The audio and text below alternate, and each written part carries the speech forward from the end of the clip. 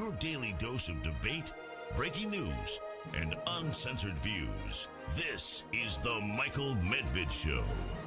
And another great day in this greatest nation on God's green earth. A great day when people are trying to sort through what happened, who won, who lost, what does the elections, the series of elections all across the country, in Arizona, in the state of Washington, in the state of Michigan, and elsewhere, and in Kansas above all, what does that say about where we are as a country and what the important issues are going to be in this upcoming election? And then in the election of 2024, will abortion be a front and center issue in November?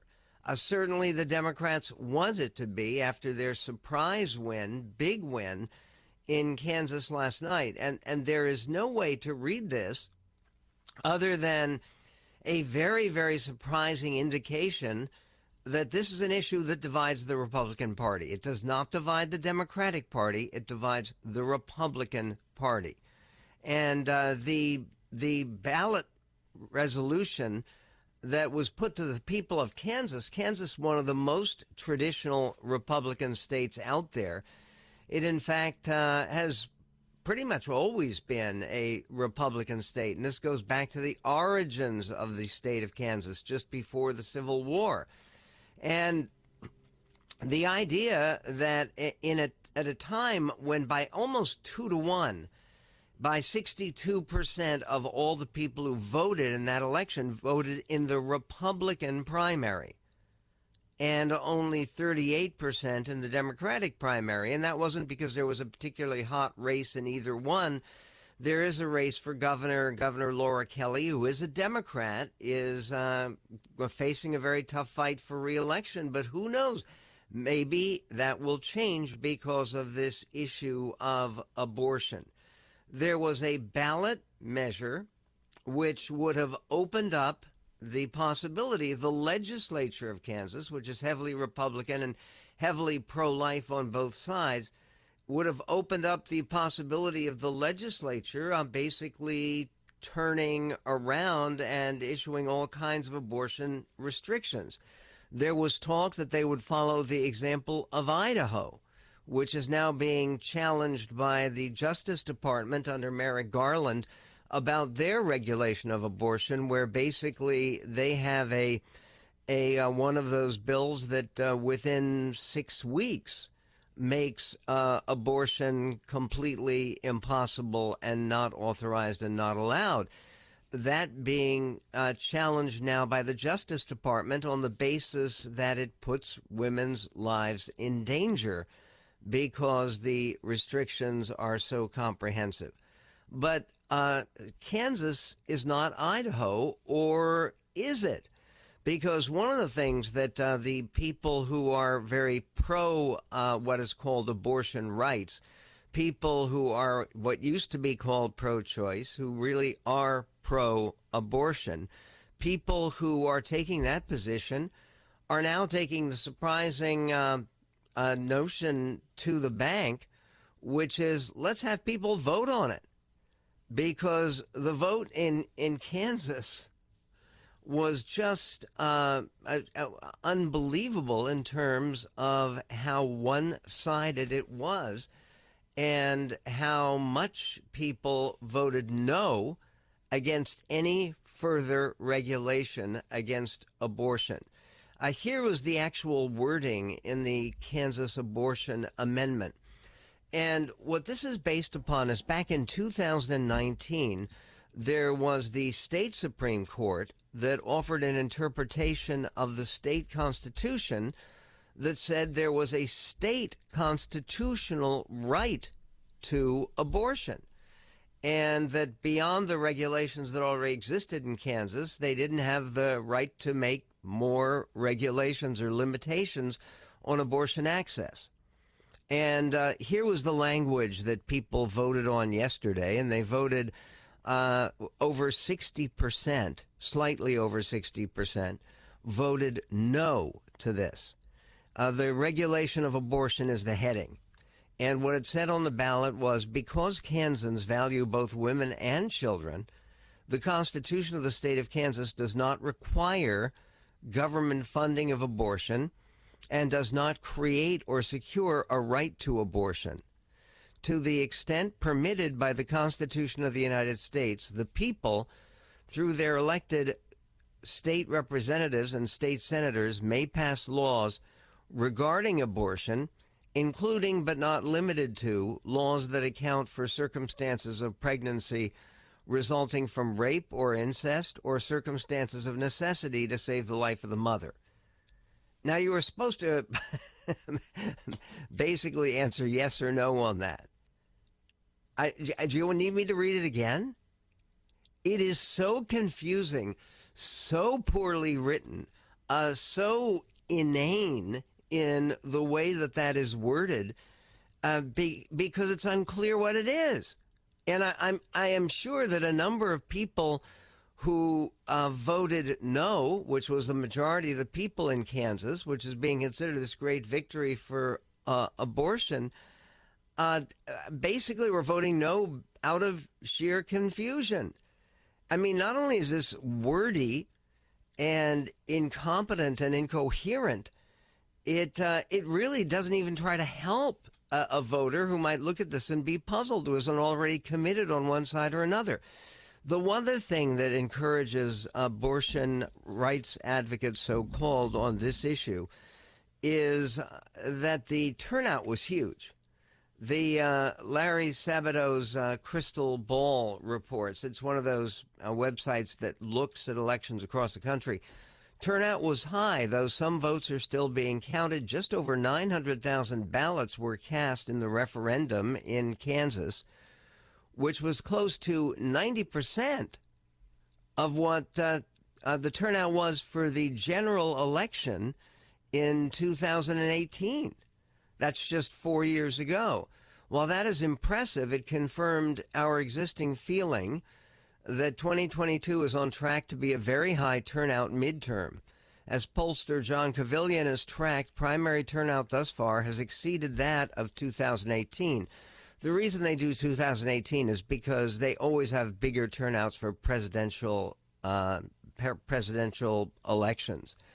Larry Sabato continues, abortion rights proponents may have also benefited from holding the no position on the ballot as opposed to the yes position, which was the anti-abortion rights position on the ballot. The Kansas issue was asking voters to change the state constitution to allow for abortion restrictions.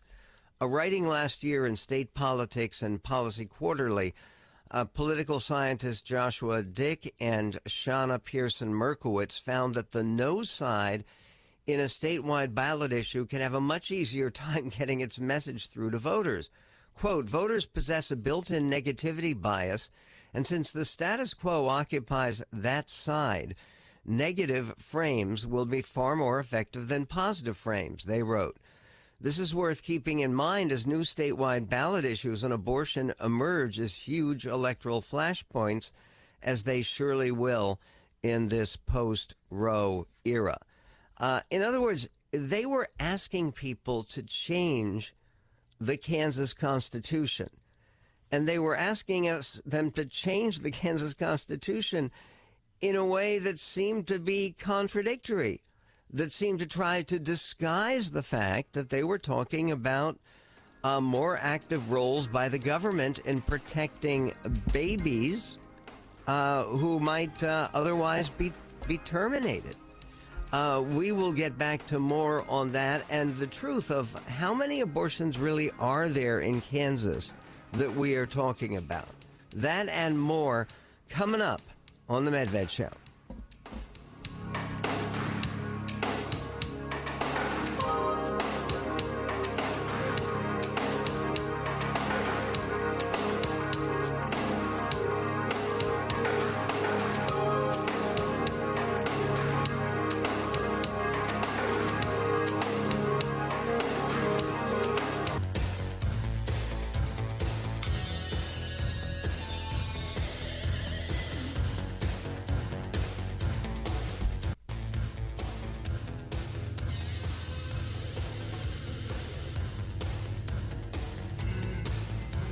And on the Michael Medved Show, the history of abortions in Kansas, the total abortions in 2020 were 7,542. In 2021, they don't have statistics for this year yet.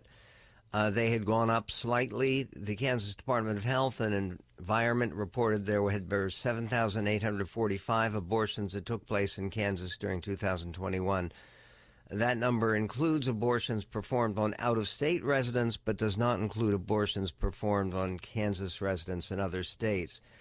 And you may remember there was a very controversial abortion doctor, a physician in Wichita named Tiller, who was derided as Tiller the Killer, because George Richard Tiller gained national attention as medical director of the Women's Health Care Services, which was one of only 3 abortion clinics at the time nationwide that provided late termination of pregnancy. And this is just such a complicated issue, and it's a kind of issue that Merrick Garland is going to be bringing up in the Department of Justice with this lawsuit in Idaho, because there is a real question, and this goes beyond the Dobbs case. If there is an obstruction to the medical obligation that doctors have to do whatever they can to save a life, if a abortion law that basically bans abortion with no exceptions and without strong exceptions for the health of the mother, taking that decision away from doctors entirely, well, that is perhaps actionable, and the Justice Department thinks that it is, and with the Justice Department now suing Idaho, we will see what happens with this new environment post Roe v. Wade. But for the election to have come out the way that it did in Kansas, where it remains a very heavy Republican state, very lopsided Republican state. And in fact, the race for governor, both the Republican frontrunner and the incumbent governor, who's a Democrat, won easily in their primaries. But that Democratic governor of the state of Kansas is, unless she's able somehow to mobilize the public and the pro-abortion crowd in order to regenerate her campaign, it looks like this is going to be one of those opportunities the Republicans have to take back a governorship in a state that is heavily Republican, where they have currently a Democratic governor. The way that CNN summarized what happened there, it said Kansas voters sent a dramatic message yesterday, opting to maintain the right to an abortion in their state's constitution just weeks after the U.S. Supreme Court decided to overturn Roe v. Wade.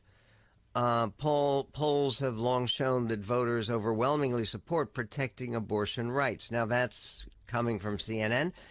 That's true and it's untrue.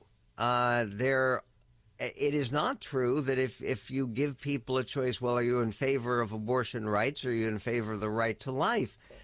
People tend to be evenly split on that. What the polls show, and this is really very important to remember, it is true.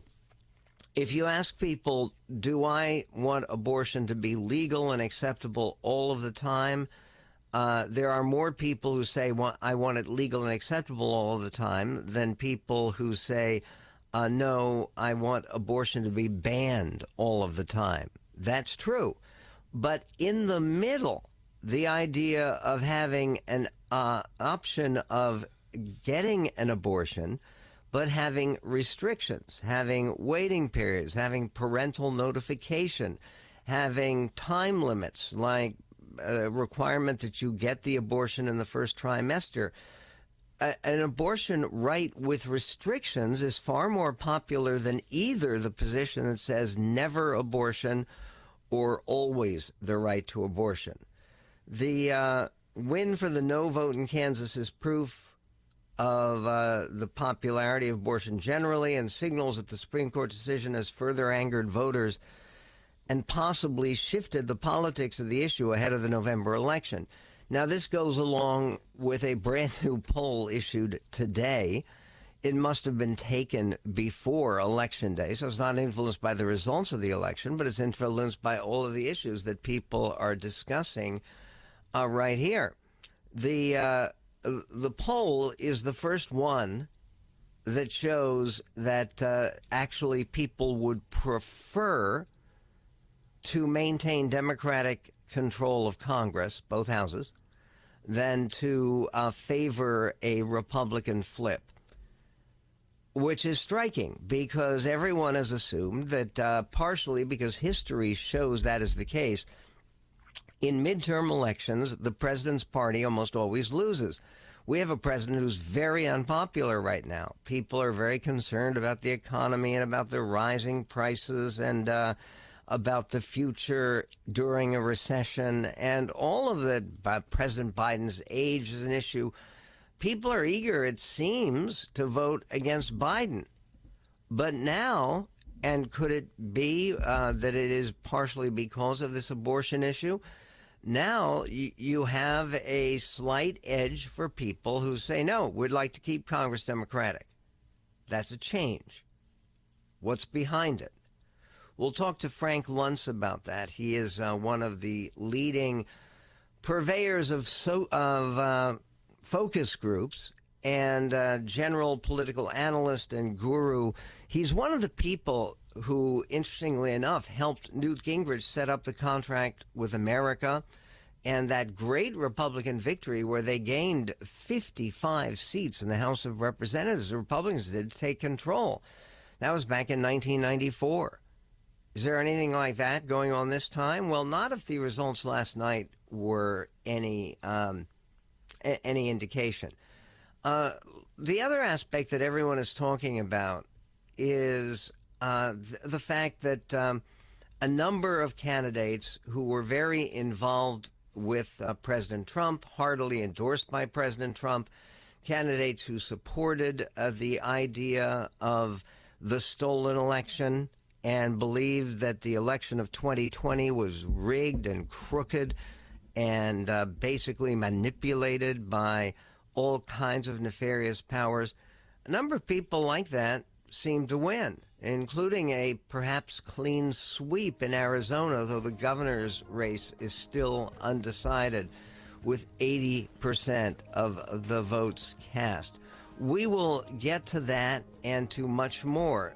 Does this cement Trump's control of the Republican Party, or are there reasons to question the nature of his victories, and it's plural, last night? We will get to that and much more coming up on a busy day on the Medved Show.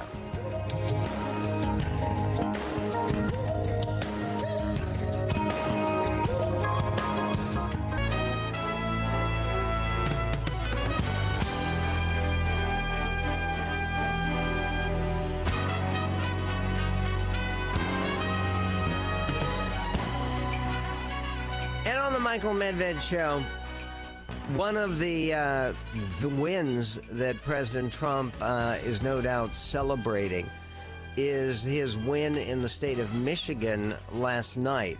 Both the candidate that he favored and endorsed at the last minute for governor, Tudor Dixon, who is a very fascinating figure in many ways. I mean, she has a very varied background. Apparently, the Democrats are getting ready to use against her the fact that earlier in her career, she made some fairly racy movies. They're not porno movies. They are fairly racy movies. She has a background as an actress and a television communicator and a business manager, and she's expected to give a spirited race to the incumbent governor of Michigan, Gretchen Whitmer. She was endorsed by President Trump. She thanked him for the endorsement. She won the primary against really unthinkable losers. one of whom was a participant in January 6th, was there in Washington, D.C., actually has legal problems concerning his participation on January 6th. There are other multiple legal problems from some of Tudor Dixon's other challengers. I think this goes now from being a 100% sure thing Democratic win for Gretchen Whitmer to now being one where she is still going to be favored. I think Tudor Dixon indicated at her victory celebration that she was going to emphasize the very unpopular record of the Whitmer administration during the lockdown and talk about her having allegedly overreacted to COVID-19. Is it going to be a successful strategy? Who knows? But Michigan, which was very much a swing state in last time, it was even closer. Michigan was very close between Trump and Hillary. And Trump just barely carried the state, but who knows how it will turn out this time. What did happen is one of the Republican 10, the 10 Republican members of the House, who voted not to remove Trump from office because that isn't the job of the House, but they voted for the impeachment of President Trump on the charges of inciting a riot, basically, and inciting an insurrection against the Congress of the United States. There were 10 members of Congress who were Republicans who joined all the Democrats and voted for the impeachment of the president. The president has made it a gigantic priority to go after them, particularly the ones who refuse to drop out. Adam Kinzinger, for instance, has just decided not to run for re-election and to go through that ordeal. David Valadao in California, who's another one of those 10, actually prevailed in the California primary. They have the top 2 primary in California, the same way they do in Washington State, where it looks like both of the members, Jamie Herrera Butler and Dan Newhouse, both of the members from the state of Washington who voted to impeach Trump, it looks like they have survived and they will go on to a race against a Democrat in the next round. But in Michigan, Peter Meijer, who is a great guy, I mean, he comes from one of the wealthiest families in Michigan. They own a chain of department stores, Meijers, believe it or not. And he is someone who served his country in the armed forces. He in Iraq. He is a young man. He had just been elected. This is an interesting congressional seat, and it's a seat that was once held by Gerald Ford in the Grand Rapids area. And Peter Meijer's family is known as descended from Dutch immigrants. That part of the country, by the way, is heavily Dutch American. Yeah, it is. And which is one of the reasons there's a lot of strength for the Dutch Reformed Church and its offshoots and people who are deeply religious. The DeVos family, Betsy DeVos, is from that part of the state of Michigan. And what happened is Peter Meijer, though he's consistently conservative and very conservative and extremely energetic and charismatic and seemed to be a rising star in the Republican Party, he voted against President Trump. President Trump endorsed and supported another candidate named John Gibbs. Now, John Gibbs, no one's mentioning this, is also a remarkable figure and a remarkable Republican. He is a black guy. He's heavy. He's sort of built like Clarence Thomas, you'll pardon me. And he's a brilliant guy who graduated with a degree in in computer science from Stanford and went on to getting a degree in public administration at Harvard, at the Kennedy School at Harvard. He grew up a Pentecostal. He spent some years in the Far East as a missionary for Pentecostal Christianity. He's a recent convert to Catholicism. He's a brilliant, deeply religious guy. And what is annoying to me is that people don't mention that. They just mention that he's Trump's candidate. Well, which is true. But he should get some credit also for who he is. The story in this congressional district is that John Gibbs was getting no attention, was apparently, people thought, just going to lose the race. He's running against an incumbent congressman. Nobody has ever heard of him or knows who he is. He had served, by the way, under Ben Carson at the Housing and Urban Development. He was an assistant secretary there. So that's his qualification. Ben Carson also from the Detroit area, as you probably remember. In any event, what happened is the Democrats decided, let's go for this John Gibbs guy because we're going to beat him easily because he's a Trumpy and he believes the election was stolen and he wants to punish Peter Meijer. So they pumped a ton of money, $500,000 into John Gibbs' campaign.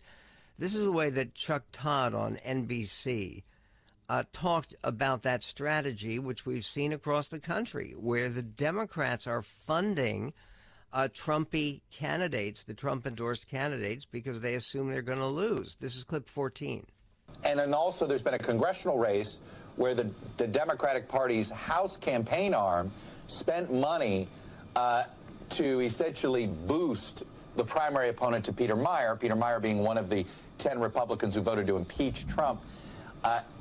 The irony to that is we've got sources that have indicated to us, Joshua, that the person they helped, his name's John Gibbs, against Peter Meijer, Gibbs was already ahead when they decided to spend money to help him. So this is one of those cases where the fire had already been started, but now the Democrats could be accused of arson here.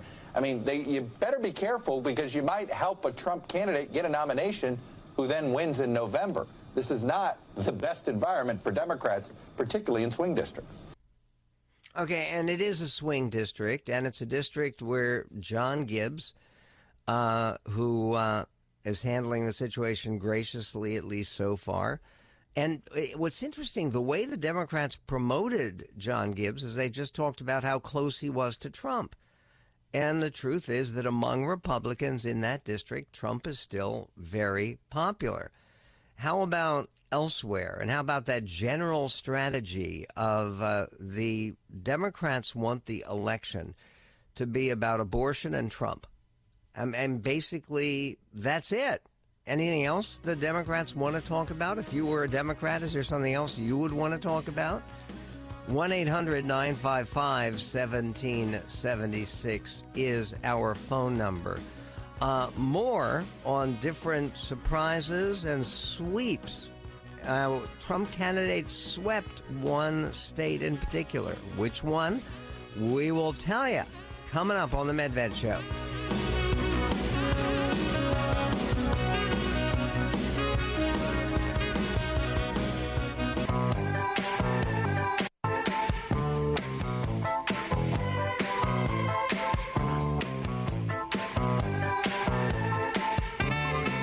This entire idea of basically Democrats spending money to promote Trumpy candidates. How do they promote Trumpy candidates? We played some of those ads for you in the past. And what they basically say is he's so close to Donald Trump, he's just like Donald Trump, and he's you should, and they pretend as if it's supposed to be an ad that is meant to help the candidate that they're promoting, and they don't let you know that it's paid for by Democrats. But the assumption has been that the idea of being close to Trump and being endorsed by Trump and believing the election was stolen and believing the election in Michigan was rigged and it was dishonest, that by saying those things, they would hurt the candidate that they were promoting in that way. Well, actually, in some of these cases, it seems to have helped them, which is the idea. In other words, the person they were trying to hurt was the incumbent in this case, Peter Meijer. Peter Meijer would have won that district. Right now, John Gibbs, I think, can win the district if the Republicans get something like a red wave going. However, it's much less likely than if the incumbent had won. This is Adam Kinzinger, who is one of those people who, yes, he joined people like Peter Meyer and Dan Newhouse and Jamie Herrera Butler. Both of them are outstanding congresspeople and deserve re-election. But Kinzinger decided not to run for re-election because the Democrats had redistricted him. It's going to be difficult for any Republican to win that seat, let alone having to deal with Trump trying to go after him as part of his revenge tour. This is Kinzinger on the idea of the Democrats elevating some of the Republican election deniers in primaries, especially as this example of favoring John Gibbs over Peter Meyer. Clip 18. If Peter's opponent wins and goes on to November and wins, the Democrats own that. Congratulations. I mean, here's the thing. Don't keep coming to me asking where are all the good Republicans that defend democracy, and then take your donors' money and spend $500,000 promoting one of the worst election deniers that's out there. I mean, you know, the DCCC needs to be ashamed of themselves. Thankfully, some members of Congress, Democrats, have spoken out and said they're disgusted. I respect it. I have spoken out against the National Republican Congressional Committee many times when they've done things I've disagreed with. And there are also people that say, well, this is just politics, how cynical that is. And that's why I think Americans are just sick of both parties, to be honest with you. It is one of the factors that I think makes people sick of both parties is the idea that you'll do absolutely anything to win and nothing else matters. And at this point, one of the few races that is still outstanding is the race in Arizona with Kari Lake running against her opponent, who is portrayed as the establishment candidate. And Kari Lake looks to be on the verge of victory. It's still too close to call. But what's interesting about it is Kari Lake's margin, at least right now, in the Arizona race against Karen Taylor Robson, a former member of the Arizona Board of Regents. It's a bigger margin than Biden had when he actually carried the state. And that was before he got votes added, because remember they did that very expensive recount by the cyber ninjas. And the recount did provide 382 more votes for Biden. And I think the number of extra votes they found for Trump was, well, it was a net gain for Biden of 382. This is Kari Lake on election night saying that when all the votes are counted, she will be victorious. Clip 12. We have the ideas, we have the policies, and we are going to win this. 100%. I don't want any of you to not believe that. When they count the votes, we are going to win this, and there's no path to victory for our opponent. And when we get into office, we are going to reform our elections for once and for all. Okay, how are they going to reform the elections? The Republican nominee, and he won the nomination, Mark Fincham, he actually plans and says that he believes that the legislature of the state should be able to override what the voters say on a presidential race. In other words, this is something that is going to be very, very controversial. And by the way, the reason that I look askance at some of the celebration that you hear from a lot of Trump-sympathetic Republicans about the victories in Arizona, victory for the candidate for Senate, who was endorsed by President Trump, the candidate Mark Fincham for Secretary of State, candidate for Attorney General endorsed by Trump, they all won their primaries. But the fact is, they're all running against Democrats. And if you look at Blake Masters, who's running now the nominee, who is running against Senator Mark Kelly, this is not going to be a close race. Because, I mean, again, if you take a look at what Blake Masters has said, some of his public statements supporting for instance, the great replacement theory, the idea that people are being deliberately brought into America in order to give the Democrats a permanent domination of places like Arizona. This is not going to be popular against a former astronaut who is a moderate Democrat. And again, think of the other Democratic senator who may not be that popular with the leftists in her own party, Kyrsten Sinema, but would be very tough to beat. The idea of what all of this is doing to the chances of sweeping Republican victory coming up, it seems to me that if the big issues are abortion and the stolen election of 2020, that should be enough to kill the idea of a sweeping Republican victory. You still might see enough House seats that go Republican, that's flipped from Democratic to Republican, to give a majority there. But the Senate is a huge problem. If you actually listen to Blake Masters, who is now the Republican nominee for U.S. Senate in Arizona, and Arizona had great Republican senators named Barry Goldwater, John Kyle, who was a great senator, and yes, John McCain. And now you have two Democratic senators because the state has really turned around. And those Democratic senators are going to be running against 4 relative crackpots.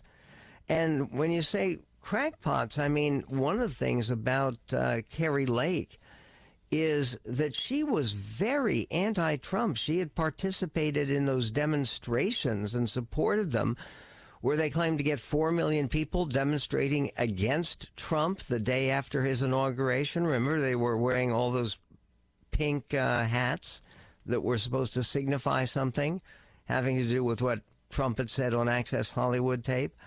And she was part of that. She had committed herself to resistance of the Trump administration. She had donated significant money to John Kerry running against George W. Bush and to Barack Obama running against John McCain and then, of course, running against Mitt Romney. So Kari Lake, as governor of Arizona, I think she's going to have a very tough fight. She's running against the current Secretary of State, whose name is Hobbs. So is the Secretary of State, who had a very good primary in Washington, no relation. But all of this is a funny reflection of a system that is in trouble. We'll be speaking about that with Frank Luntz coming up. There's also a new study that says that millennial dads spend more time, a lot more time with kids than prior generations. Is that a good thing? We will get to that and to much more, and the latest in the Alex Jones trial. Pretty exciting, coming up in This Greatest Nation on God's Green Earth.